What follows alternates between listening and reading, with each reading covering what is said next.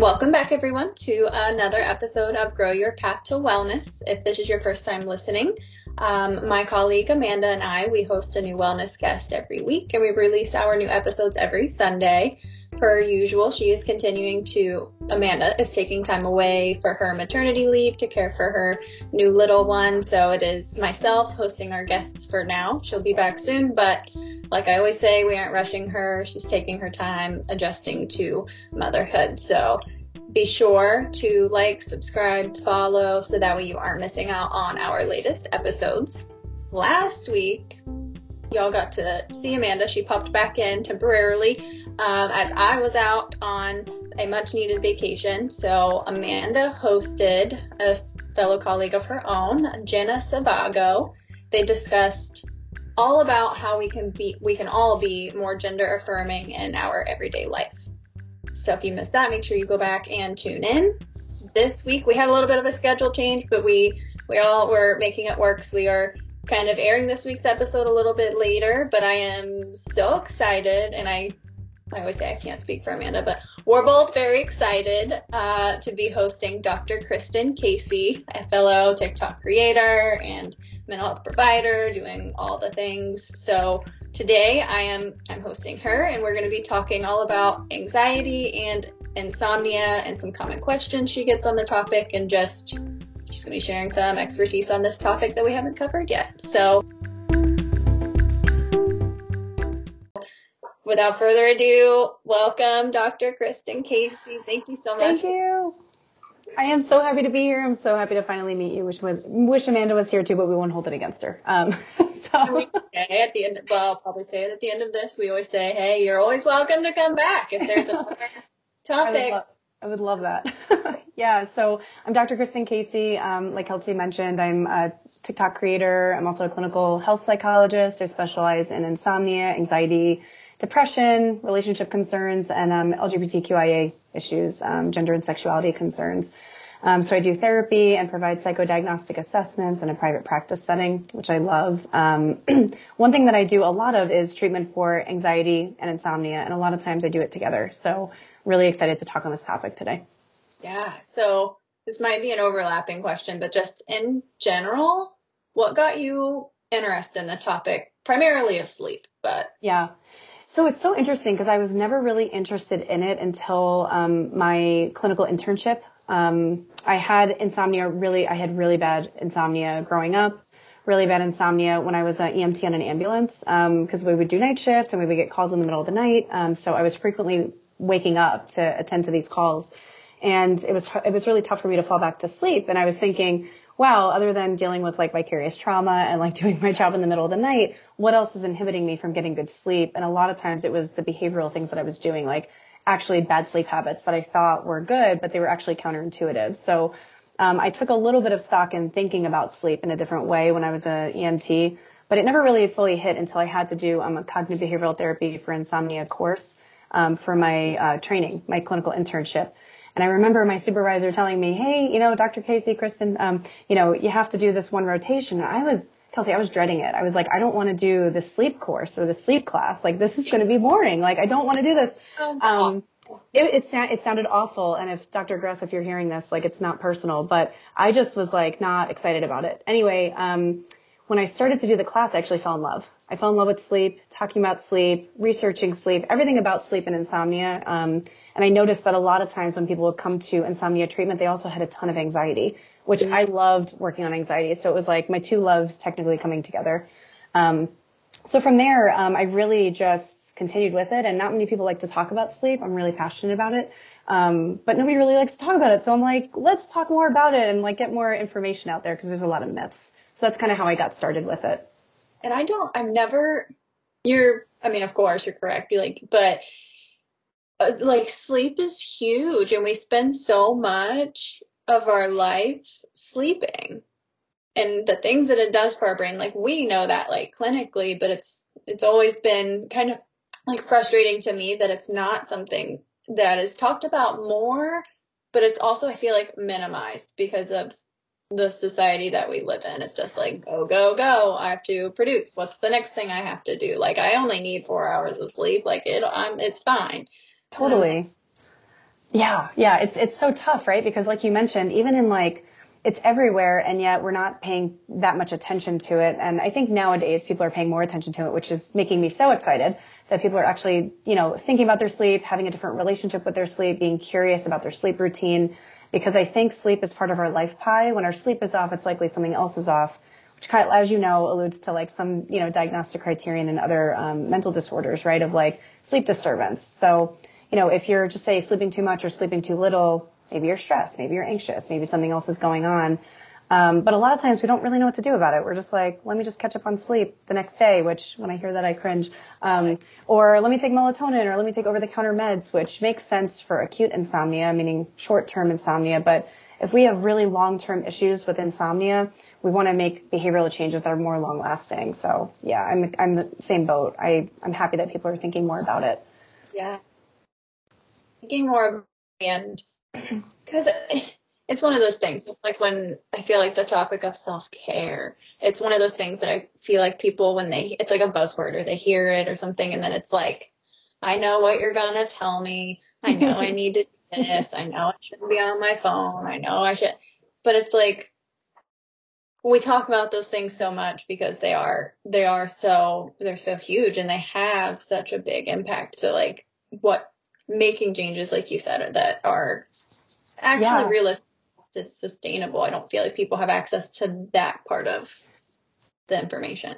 You're 100% right. I mean, there's a lot, like you said, there's a lot of buzzwords out there. There's a lot of topics out there, or even blogs, which I think it's great that people are putting out information, but I think it's always helpful to figure out how it applies to you. And of course, talk with your provider and your mental health and your mental health professional about this as well. But sleep treatment looks so different for everybody. Every single person will have like a different course of insomnia treatment. Like I use the traditional protocol, cognitive behavioral therapy for insomnia, but we do make changes for people in terms of like accessibility. If they have another diagnosis, if they have seizures or they have another medical concern, like we always formulate it to be unique to the client, just like you and I do when we see therapy patients, right? We want it to be a very unique course of treatment. So for some people, 8 hours or 7 hours of sleep might be really beneficial. For someone else, that actually might be not as helpful, because they might wake up feeling incredibly exhausted if they get too much sleep. So for them, 7 hours might be too much. So we really like to take a lot of data before we ever kind of like just throw out, like you said, like, oh, don't be on your phone or stuff like that, because sometimes that could even cause more anxiety when people don't have access to their phones. So for sure, yeah, very, very client centered, and it's not just like if you feel like you need help with sleep, there's so many areas that are centered, around you and your needs and your lifestyle. Ideally, you're not just getting handed a pamphlet of tips. Being like, okay, bye. Exactly. Yeah. Okay. Oh, wow. So, and I'm one of those people, like I know about myself that if I don't get a minimum of 8 hours of sleep, I almost am like, I'm just like, I feel like I need to just start over. Can I just go back to the start before I do anything? Yeah. Say that it's like more people are more sensitive or just different needs when it comes to amount of sleep. Totally. And I mean, there's so many myths out there, right? Like you absolutely need 8 hours. Like you said, for you, 8 hours is like the golden standard for your body and like what your needs are, right? And for some people, 8 hours might be unachievable. It might be almost impossible for them to ever actually sleep for 8 hours, right? And then embedded within that, it's like, is it a consolidated 8 hours? Is it broken up? Are you having frequent awakenings? How long do the awakenings last, right? So it really depends on the person. And again, I always like to go back to accessibility and different things, because people might have medical issues that inhibit them from sleeping throughout the night. It might be really difficult to achieve consolidated sleep. So for them, it might be, well, if I could get 4 hours here and then a couple hours later, that's great. I'll take that. So. And that's, just as effective. Like we know you can't bank or make up sleep, but it's like, how am I structuring my sleep is also very relevant. Totally.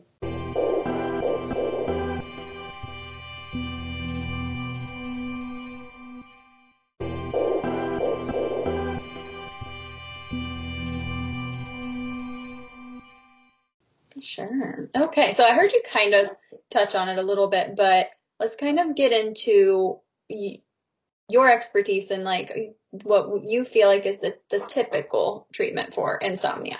Yeah. So when I see someone for sleep treatment, traditionally I'll do a clinical assessment. What's going on for you? What are your struggles? What are you dealing with right now? What's your life like? Childhood stuff, because I'm a psychologist, I like to go back in time. And then I really like to get a good assessment about sleep. So we give a lot of measures. We give the ISI, which is the Insomnia Severity Index score. We give the sleep need questionnaire, which sometimes looks at daytime fatigue, so that we could kind of rule out sleep apnea, which is a medical issue. And then we look at, baseline sleep data. So, in the initial appointment, we like to get we like to look at a lot of factors. We also like to look at other sleep disorders. There's over 70 sleep disorders. So we want to make sure we're treating the right one. I didn't know that. I mean, isn't that crazy? Yeah. So I specialize in insomnia. So, I really have it focused on there. But if I notice that potentially someone's experiencing like sleep apnea, I might refer to, sleep medicine or primary care and have them, get a polysomnography, which is a fancy word for a sleep study, just to kind of see about oxygen flow and awakenings overnight. Anyway, so we do the assessment, and then the traditional sleep course is 6 to 8 sessions. I usually do them between 30 and 45 minutes if we're following the traditional CBTI protocol. And session by session, we really, really talk about what's your baseline sleep data, meaning the person will fill out a sleep diary. I'm really data driven. I really want to see the numbers because I always tell my clients it would be really, really uncomfortable if I watched you sleep, right? And I calculated the time. So please do that on your own. So calculate your time, talk about your awakenings, talk about when your earliest bedtime is, talk about, how much time you're spending in bed. And then we like to come up with a sleep efficiency score, which is the amount of time that you're sleeping divided by the amount of time in bed. So if you're in bed, just say you're in bed for a couple of hours, and then you're sleeping for a couple of hours, we divide those two numbers. And a sleep efficiency score above 85 is what we strive for, although there are complications for some people, like veterans with PTSD traditionally have lower sleep efficiency scores, or women with anxiety, for example. So while we look at the data, we also do a lot of psychoeducation about sleep strategies, and we problem solve barriers. Which is the fun part, which I love doing. So we talk about, what's getting in the way of a good night's sleep for you. And, what about your sleep environment? Tell me about your home. I have clients sometimes that will take pictures and show me their bedrooms, which is kind of awkward, right? In therapy, you're like, you don't want to see where I sleep, but I love seeing that because we need the data. We need to know how you're sleeping and what it looks like, because you might have your room set up in a way that makes it difficult for you to wake up in the morning, or the sun is shining right in your face like early in the morning and you want to sleep in a little more. So we assess for all those factors. We look at sleep hygiene. But the three big things that we really, really focus on is sleep drive, which is the body's biological need for sleep. We also look at arousal, which is anxiety. What's keeping you up at night? What sort of thoughts and worries do you have that's preventing you from getting to sleep or maintaining sleep? And then the third is circadian rhythm. So your traditional sleep-wake cycle. Are you a morning owl? No. Morning owl? Yeah, no. Night owl or morning lark. I always mess that up. Yeah. Okay. Are you the type that's like a morning person, or are you a night person? Where does your sleep cycle traditionally fall? Because we want to work with that. And then from there, we kind of look at the data. We make changes along the way as well. So we get baseline data and we change. But the thing that people struggle with the most, in my opinion, of course, everybody's going to think about this differently, is that, people struggle with their thoughts about sleep. Thinking about sleep also affects our sleep itself. So Sure. That's what we focus on a lot. Yeah.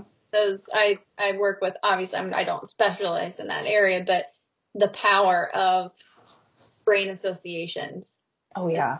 What are I have a lot of clients who, when they first start, coming and seeing me, they're sleeping fully clothed in their work clothes on their couch. Yeah. People are doing what they can, right? For sure, right? And yeah. It's like, okay. But my brain starts to just develop and it doesn't take much for it to develop a very strong association with that object or that bed or the couch or sleep or. Totally. I mean, you're touching on Pavlov, right? So, the conditioning that happens. I always suggest to my clients only use the bed for sleep and sex, right? Because then your body, like you described it so beautifully, of like, it's going to pair to these things and it's going to expect these activities or these things when you get into bed. So again, I always like to talk about accessibility. Some people work from home, they're in a studio apartment. Sometimes it's hard to say, oh, only use your bed for sleep and sex. They're like, where am I going to do my work? I don't have a couch right now, or I'm in the process of moving. What do I do? So I always say any alterations you can make. If you're sleeping on one side of the bed, then work on the other. If there's a chair in your room, that's even better. Like use your bed as like, your desk if you can, and sit in a chair. Anything that you could do, anything. Clothing, so many. Yeah, I could, like I Yeah. said before we started recording, I was like, I can go so many different directions. Me too, believe me. I work, in my own work with my own clients. It's like, okay. And I love I want to get this information out there for people, because it's like, just if you're having issues with sleep, that doesn't mean that you have to flip everything on its head and become a morning lark. Yeah. And up at 5 a.m. and doing these things. It's like, no, like we're gonna work with our brain, not against it. Totally. No, I love how you describe that, because I think a lot of times there's the societal pressure, right? Like morning people are more productive. That's not exactly true. You could be extremely productive and be a night person. It's all a matter of working with your own body. I noticed that people who work shifts have the most trouble because they have shifts that change. Sometimes they'll be working nights, sometimes they'll be working days, so it's difficult for them. Or people have a bed partner, right? And that bed partner might be waking up at a certain time that's not consistent with our own circadian rhythm. So we have to really take tune to these things. For sure. Okay. So how does that correlation with those that struggle with anxiety or with insomnia also having anxiety? Like we said, we kind of alluded to, like that's a pretty common occurrence. Yeah, I mean, there's a lot of people out there who have insomnia that don't have anxiety as well. So I always like to talk about that first. There are people out there who have insomnia that's not connected to any other mental health issue, that could just be part of your life pie.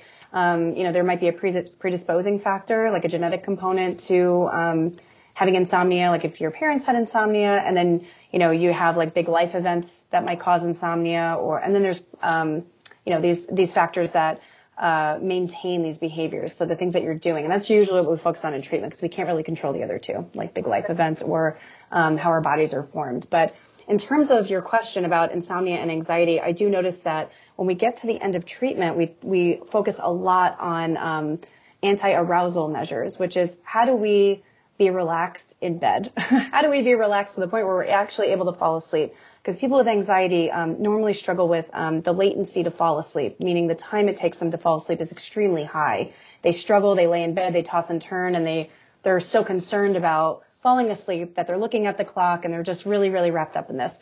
So I notice a lot of times people will be really good with circadian rhythm. They'll wake up at the same time every day. They'll do all the sleep habits. They'll be really, really good about exercise, no naps, less caffeine. They're really good about all that stuff because that seems within their control. But the people who struggle with anxiety normally have an added issue of, like any treatment, of getting your thoughts under control. And what do I do with these thoughts that are really causing distress? The one thing that I notice as well is that there's a tendency to minimize, like you said, minimize the impact that your thoughts actually have on sleep, because there's a huge correlation. As we know, thoughts affect our sleep, and sleep affects everything else. So we work a lot with people trying to use cognitive behavioral therapy to really look at the thoughts, challenge them, and make them more adaptive and helpful. So if you think about it, we have over 60,000 thoughts a day. It's hard to, capture all of them, right? So what do we do then? Oh, I can't capture my thoughts. Now what? Basically, it's all a matter of noticing. So when you notice that you're worrying about sleep or you're having anxiety and you're laying in bed, what do I do? Of course, if you're anxious in bed, we want you to get out of bed because we want to pair the bed with sleep, right? So you get out of bed, you walk around, you do something low key, but in that you're training your brain. You're training your brain to stay on the path, right? Of like, this thought is not actually helping me fall asleep. This thought actually isn't helpful. I have no solutions for this thought. So one thing that we usually suggest is scheduled worry time. It's actually a concept of, leaning into the worry, allowing space to have worry time that's not close to bed. So people are able to get it out of their system technically. And then when you are laying in bed, you remind yourself, hey, I've worried about this and I've had no viable solutions that I could actually act on. So I have to just actually let this go. And then from there, we kind of, everybody's different. It might also be mindfulness tactics, progressive muscle relaxation, and all of that stuff. I do so much, and I'm trained. I do a lot of mindfulness-based therapy along in DBT, just different. We all have our approaches and things. Yeah. And as you're speaking on that, I was like, I just assumed that mindfulness would be Totally. like, no, and we know with mindfulness, it's paying attention to the present moment on purpose without judgment. Totally. Yeah. And think about it. You judge yourself when you can't sleep. You feel a lot of shame if you can't sleep. You're like, why can't I be like everybody else? But most of the time, other people struggle too, right? Yeah. So that, like you said, I think mindfulness is really important. Something that's not part of the CBTI protocol that I also incorporate is self-compassion.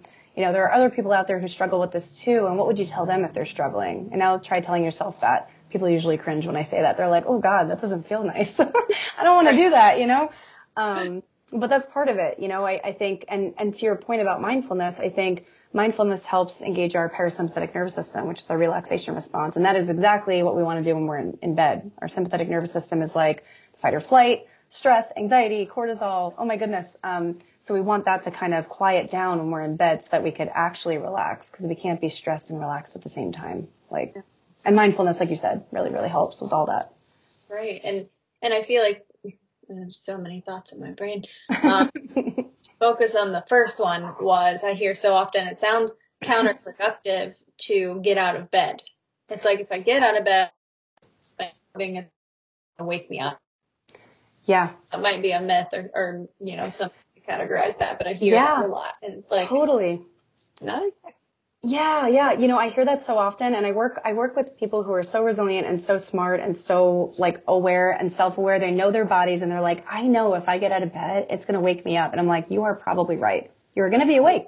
You're going to actually probably be more awake. But the whole key is, like you said before, Kelsey, about that paradissociation. We want that to go away. So, a lot of times people have a couple of nights of really poor sleep as they're going through treatment. And I usually really talk about people having this experience, because they're like, oh gosh, my sleep is getting worse. I'm like, just please stick with it. It's part of the process. It's getting better. Exactly. Just like with DBT treatment and stuff like that, we're really opening some doors here that maybe you haven't accessed in a while. But, when people actually get out of bed, I'm really detailed. I'm like, what are you doing in that time? I hope you're not on your phone. I hope you're not on watching TV, right? I hope you're doing your taxes or reading a textbook from grad school or something really, really boring. So much. Yeah. And then getting back in bed, because after that, then you're literally, you're training your body, you're training yourself. And that's the whole part. Training comes with a lot of discomfort, and discomfort usually spurs growth, right? So that's the whole point. And those patterns, they're patterns for a reason, because they didn't form, no pun intended, they didn't form overnight. So they're not right. going to. Right. Exactly. In one night. So a lot of work. So many moving pieces with it. So many moving pieces. And the beautiful thing about insomnia treatment is people get better fairly quick. It's a 6-week treatment for a reason. Usually within the first 2 weeks, people are like, wow, I can't believe how much I'm getting better. Or they say, I'm not getting better. And I'm like, let's look at your data. It's likely that maybe you have a couple more minutes of sleep, or, your sleep efficiency score is getting better, or maybe you're spending less time in bed, but the time that you are spending in bed is consolidated sleep. It's not lounging, like bed lounging, which is like the devil is like, don't lounge in bed. It's, I don't know. I think, like you said about the sleep habits too, sometimes for people, those have been helpful, for survival, right? Staying awake in bed for some people with PTSD, you don't know what's going to happen, right? So you form these habits to keep yourself safe. It makes sense. Sleep. Totally. Very vulnerable. Yeah. And for people with anxiety, they can feel that, or PTSD. We can, other occurring disorders, but taking those things that, during doing that thorough assessment and probably all throughout that process, I'm assuming you are ruling out co-occurring disorders, medical concerns, and totally, an approach where I'm sifting, and what we're left with is that's the route that we're going, where we have 100%. to first. Totally. Yeah, you hit the nail on the head. It's like we are constantly, every session I do an assessment, because technically people who are in cognitive behavioral therapy for insomnia treatment, we do the assessments every single session. So we assess your insomnia not only from your sleep diary, but we also use the insomnia severity index score and the sleep need questionnaire. I want to look at your daytime sleepiness. I want to look at what you're struggling with insomnia wise, in terms of getting to bed and all of that. And the great part, I mean, I get really jazzed about this, but like we put it in this really nice Excel worksheet that I did not create. One of my colleagues did. Give it to creative, I feel so put together. Yeah, right. If you have a graph, it's like you have your life together. So it graphs all of these numbers and like people could see it in real time, like how they're getting better. And I think that's the greatest part about it. I mean, in therapy, we assess progress and all of that. It looks a little different here, I think, because you're actually getting to see, like they're seeing like the graphs and like what they have to work on. And then I even notice like my clients, I think they're just such great people because they're like, oh wow, like, you know, I'm staying in bed too long. And I'm like, this is the part of therapy where we're reading each other's minds and you're becoming your own therapist, which is the best part. So you see them not only built, like obviously we can't change what we don't acknowledge or what I don't understand or what I don't know. It's like can see that evolution and they start to pick up on their own patterns, their own behaviors and facilitating the change without, you know, and I tell everybody, like, that's the purpose of ultimately any kind of therapy is for us to get to a place where we feel like, okay, you're applying these things, these concepts, these tools on your own. I'm always here if you feel like you need to come back, but you need that level of, you know, guidance or assistance now. Totally. Yeah. I mean, spreading your wings and flying is great. And then like at the end of treatment is we talk a lot about, you know, a sleep plan. Like if something happens in your life that's like super stressful and you don't know like what to do and your sleep is implicated and like you feel like really uneasy about even getting in bed and like what will that look like? Of course, like you said, people could always come back, but I always try to, in terms of this treatment, create a plan that's so solid that they won't ever need me again. You know, I want people to feel so empowered to make these changes on their own and give them all the resources. You know, the National Sleep Foundation is a great one for people. If you are struggling with sleep and you're, you know, not looking for a provider, but you want really reliable information, I usually, you know, push them that way. There's also an app, a CBTI app that you could track all your progress there, which is great. I usually say do it under supervision and therapy, but people use these tools afterwards and, you know, they get better and they stay better and life happens. I mean, people go through divorces, they have kids. I'm sure Amanda's not getting much sleep. You know, there's all these things that are going on, right, that cause sleep issues. So, you know, life will happen, but you have the tools. I mean, there's research out there.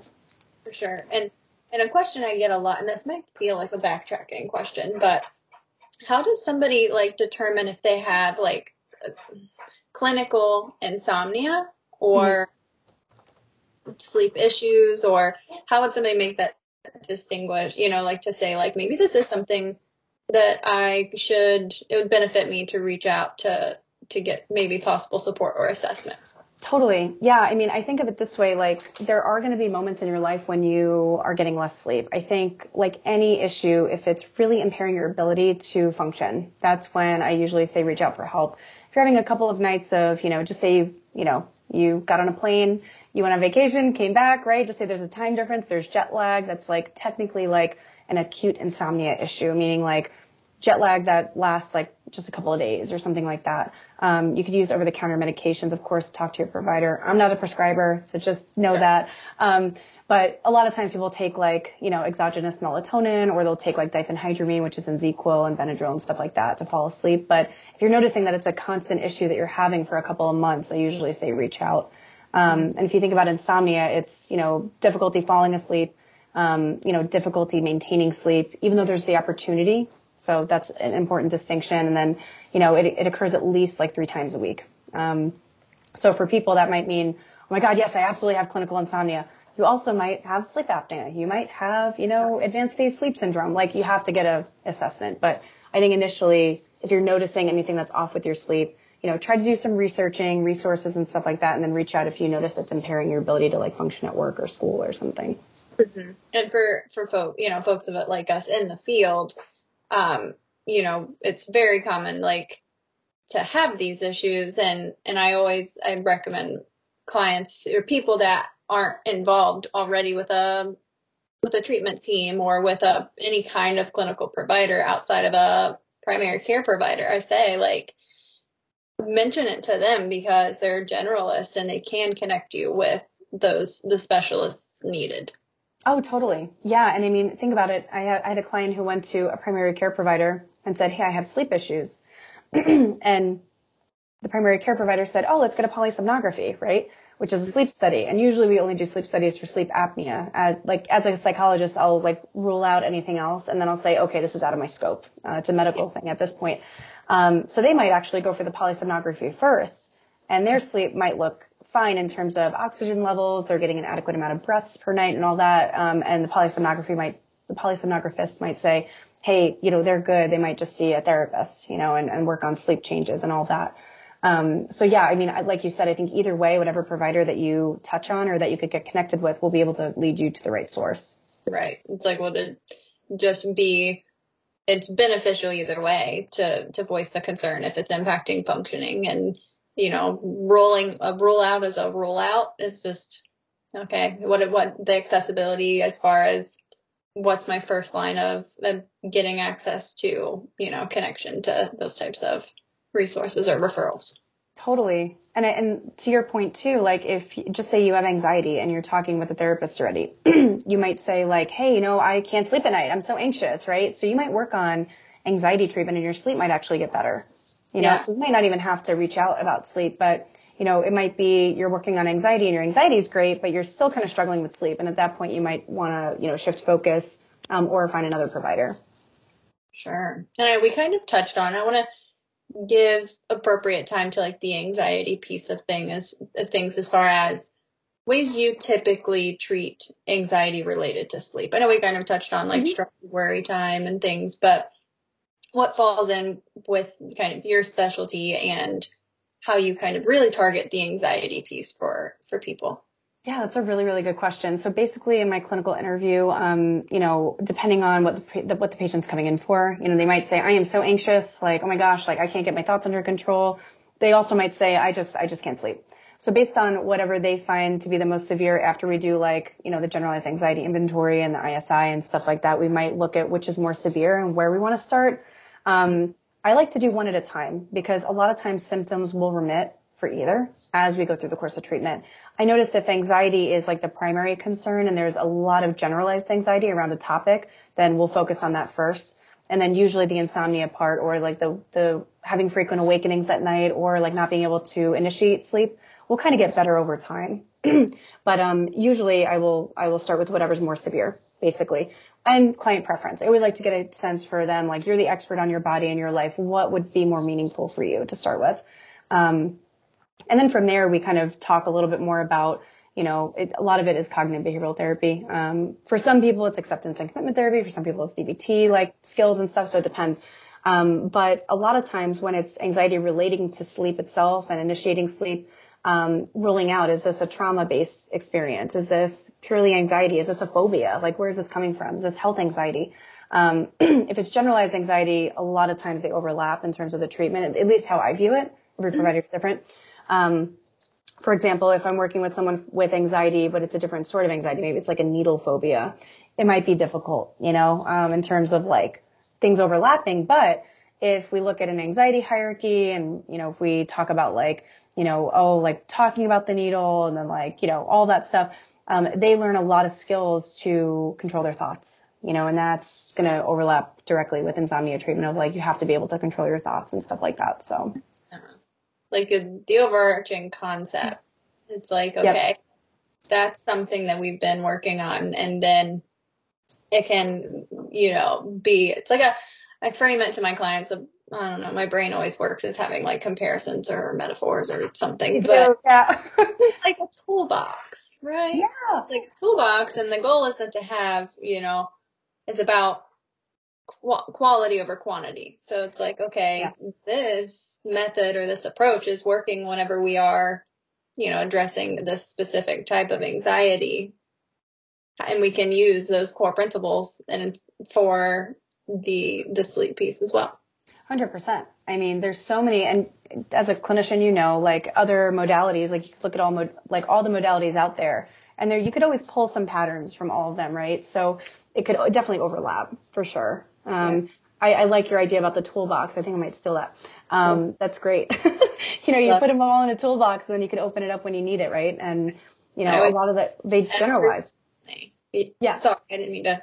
No, totally cool. Yeah, it goes, I always, I really promote that idea of like, once you have that toolbox, it's yours. Right. It goes everywhere with you.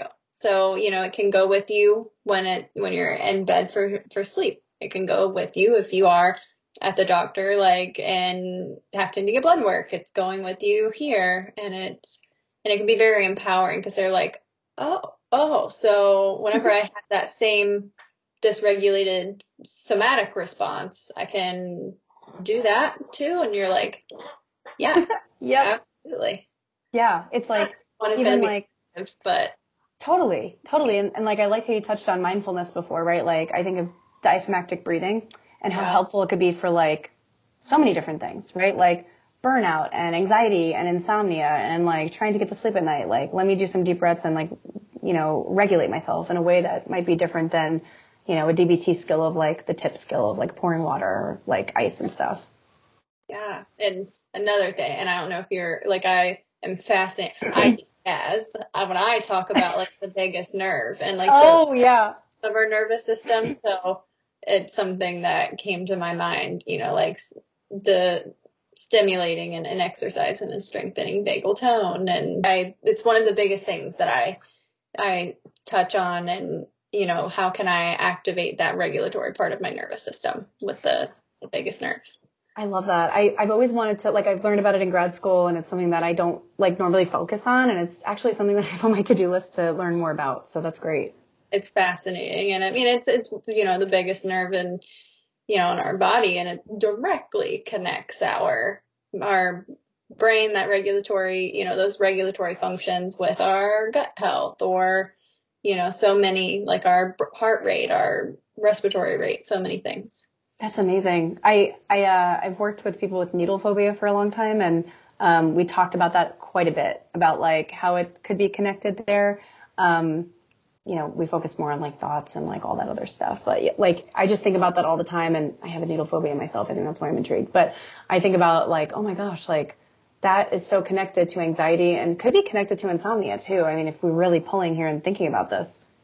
For sure. And I know we said like, and it might be some helpful for people that kind of like I said, like a squirreling off point. We've touched on a couple myths, and are there any other like pretty large or like prominent, not to like put you on the spot for like a talking point to prepare for, but other pretty prominent or common myths about insomnia or anxiety related to sleep? Yeah, I mean, the biggest one is that people will frequently tell me, like, I wish I could fall asleep like I used to when I was younger. Why can't I get the sleep that I used to when I was younger? And if we think about sleep architecture, infants and newborns are like, they have like 70% of their sleep that's REM sleep.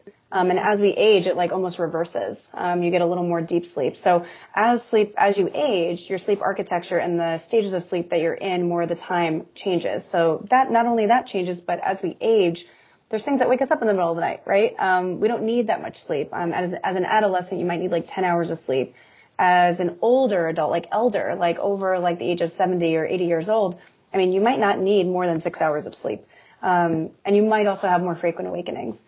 So the amount of sleep that you have actually changes over time, let me rephrase, the amount of sleep that you might need, that's biologically needed, might change over time. And when we think of, I always talk about sleep architecture, meaning like the stages of sleep and how they look on different ages within the lifespan also change. So, when people tell me, oh gosh, in middle school, when I was so young, I would just sleep through the whole night, and I'm like, I can't even remember my sleep from 2 weeks ago, right? So it's like, I know that there's this tendency to idealize too about like our younger years and potentially how we slept. And sometimes we're good historians with this. And sometimes, we just think about the really good times, right? And we're comparing to our current life. So yeah, so that's a big one. Another big one is that, people with anxiety, I had a couple of clients say like, oh, I have anxiety and I'm so concerned about my sleep. That means I should be sleeping more because I am concerned and I'm focusing on it. And we notice even in the CBTI protocol, it'll say the more you focus, sometimes for people with anxiety, it actually gets worse because you're focusing so hard on it. And I'm sure you see this in treatment too, when people focus really, really deeply on something, really good intentions, but it might actually make anxiety worse. Yes, it can because the amount of my energy and my focus is being on, and I almost become hyper aware and sensitive to the thing. It's like if we struggle with health anxiety, and I'm Googling and I'm gathering all of the data and the research, and it should be making me feel better. Exactly. And it's yes, but other times, other times it's not so helpful. Yeah. Exacerbating for sure. Yeah. And then another myth too is, the amount of sleep. So I need 8 hours. There are people out there who function great off 8 hours, but I think it's always important to look at that statistic and look at that amount of sleep and really think about what that means. Like, what's the rationale for having a goal that's 8 hours? Is it because you know for sure for you it's good? Do you know for sure you've taken your own data on this? A lot of times when people are looking at like that 8 hour rule, we also notice that they might be discounting other things that might be going on in their life. If you have anxiety, just say, you're a woman who has like multiple roles, like you're a working mom, maybe a single working mom, you have 2 jobs or something like that. We really have to think about life circumstances, socioeconomic status, access to resources, all those things might make it difficult for people to fall asleep or maintain sleep. So in an ideal world, if there were no stressors, 8 hours sounds great, totally achievable. In the 21st century, in 2021 especially, I mean, we have so many different things that we're focused on and so many things that are stressful. So expecting our body to sleep soundly at night with 0 awakenings for 8 hours straight every single night might be, we have to, change our expectations, and actually make them more realistic to who we are as a human and the things that we're actually doing. Also, I think you touched on this before, which I thought was such a great addition, was the American culture of like productivity and focus on work and all of that. I mean, if you're working all this time, it's going to be really difficult for you to feel like you have a wind down period. We call it a buffer time at night. So if you're working 12 hours a day, just say you have 2 jobs or something, and you're trying to get to sleep at night and you're forcing yourself, it's like you've had no time to wind down. So it might take you a little longer than the average person who has 1 job potentially. Right. And a concept that came to my brain when you mentioned that was people maybe, like you said, not allowing themselves that wind down time, like the importance, I'm using so many words to say, the importance of transitioning to sleep, like how unrealistic it is to just say, when I lay down, I'm expecting myself to fall asleep. Totally. People don't give themselves enough grace. I mean, and enough compassion, right? Like you worked a full day, like you're on this earth, living is hard. Like there's a lot of things that go on just as a human being. And then you put gender, race, sexuality, all these things on top of it that potentially cause more difficulty for people, right? So I think really affording yourself a little bit more grace and pause when it comes to thinking about and being curious about your sleep and wind down time is important. And the buffer time, I like to talk about like an hour before bed. So if we like reduce electronics, put the lights lower, make the bedroom dark and cool and things like that, put on soft music, candles, things like that, set the mood. Not just when a bed partner is coming over, right? You want to set the mood for yourself, your own self, like when you're about to go to sleep, because you deserve that just as much as anybody else does. That's really important because you're training your body like, okay, now this is the wind down time. So like you mentioned before about that paired association, like when the lights get dim, our body reacts to that because our circadian rhythm, if you think about it, which is our sleep-wake cycle, there's a suprachiasmatic nucleus, and that focuses on our sleep-wake cycle. And the way that it's regulated is by light and consistency. So if you wake up at the same time every day and you expose yourself to light at the right times or not, that will regulate your cycle. It regulates melatonin secretion and a lot of the other biological process things that happen overnight. So I think the biggest takeaway here, if people are able to do it, again, accessibility, is if you could wake up at the same time every single day and have a solid buffer time right before bed, that's great. I also wouldn't focus on a hard bedtime. Everybody's different, of course. You look to your provider for more specific recommendations, but as a blanket statement for sleep hygiene, the wake time is more important than the bedtime. The wake time you could actually control. The bedtime is like you might be anxious, you might be dealing with something, you might get out of work late. But if your alarm goes off, people might say like, Dr. Casey, I don't want to wake up, but you can, you have a choice whether you wake up or not, and whether you take the alarm and get out of bed or not. It's up to you. You might not have motivation. You might hate it. You could hate me for it. I'm cool with it, but it's within, a choice point for you, so those are the biggest takeaways, I think. And I think that can help. Thank you for that piece, because I feel like that can be helpful for people as far as showing themselves grace, whether or not they struggle with anxiety related to sleep, just in general issues with sleep and anxiety. It's just, oh yeah. I mean, concept of like, okay, I need to acknowledge what is within my control, what is outside of my control, and actually validate that. Totally. Yeah, people with anxiety, I feel like they have a full-time job on top of people who don't, because you're constantly worried and thinking about things that potentially you can't control. And I think sleep is one of those things that feels so intangible, and the concept feels elusive to people. Like, I don't know how to get control of this. And I think if we're able to be consistent, that's really the biggest key, is like being consistent about thinking about sleep in a good way, helpful way. Of course, if it causes more anxiety, then don't. But your wake time, and then thinking about you as a human on this earth. I mean, it's really difficult to just get through the day for some people. Some people really struggle. And if you're one of those people, I mean, I feel you, and it's really tough. There was a point in my life when it was just a struggle to get up. So I think really trying to focus on, if this is my goal for the day, is waking up at 7 because I have to be work at 8. Let me just try to do that and get out of bed. So ritualizing things that are within my control. Totally. 100%. Yeah, I like that.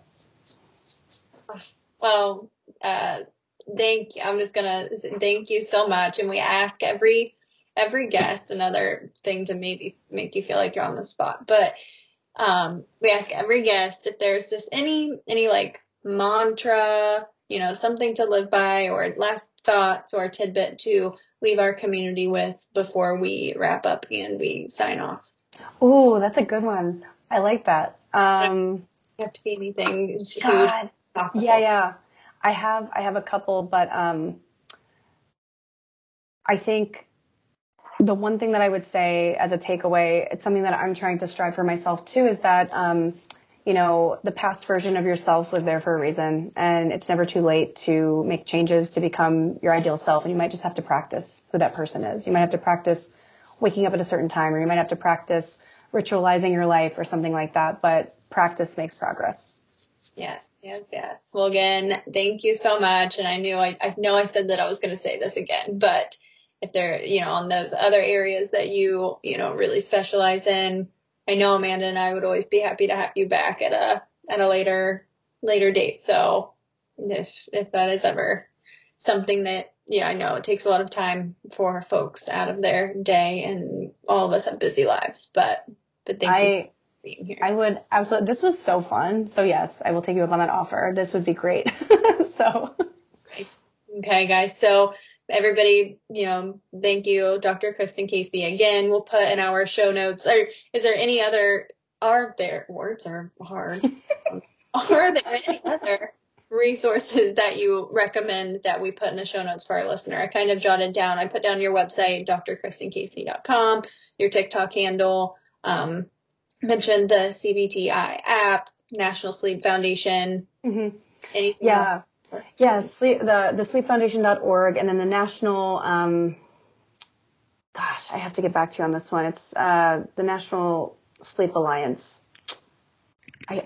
Something like that. Let me get back to you. I don't want to misspeak, because there's two different ones that are very similar, but there's that. I have a book. It's not related to sleep 100%, but we do touch on anxiety in there a lot. So if people are geared more towards like, hey, I have a little bit of sleep issues, but I also struggle with anxiety, it's only a 70-page book. It's like a quick read.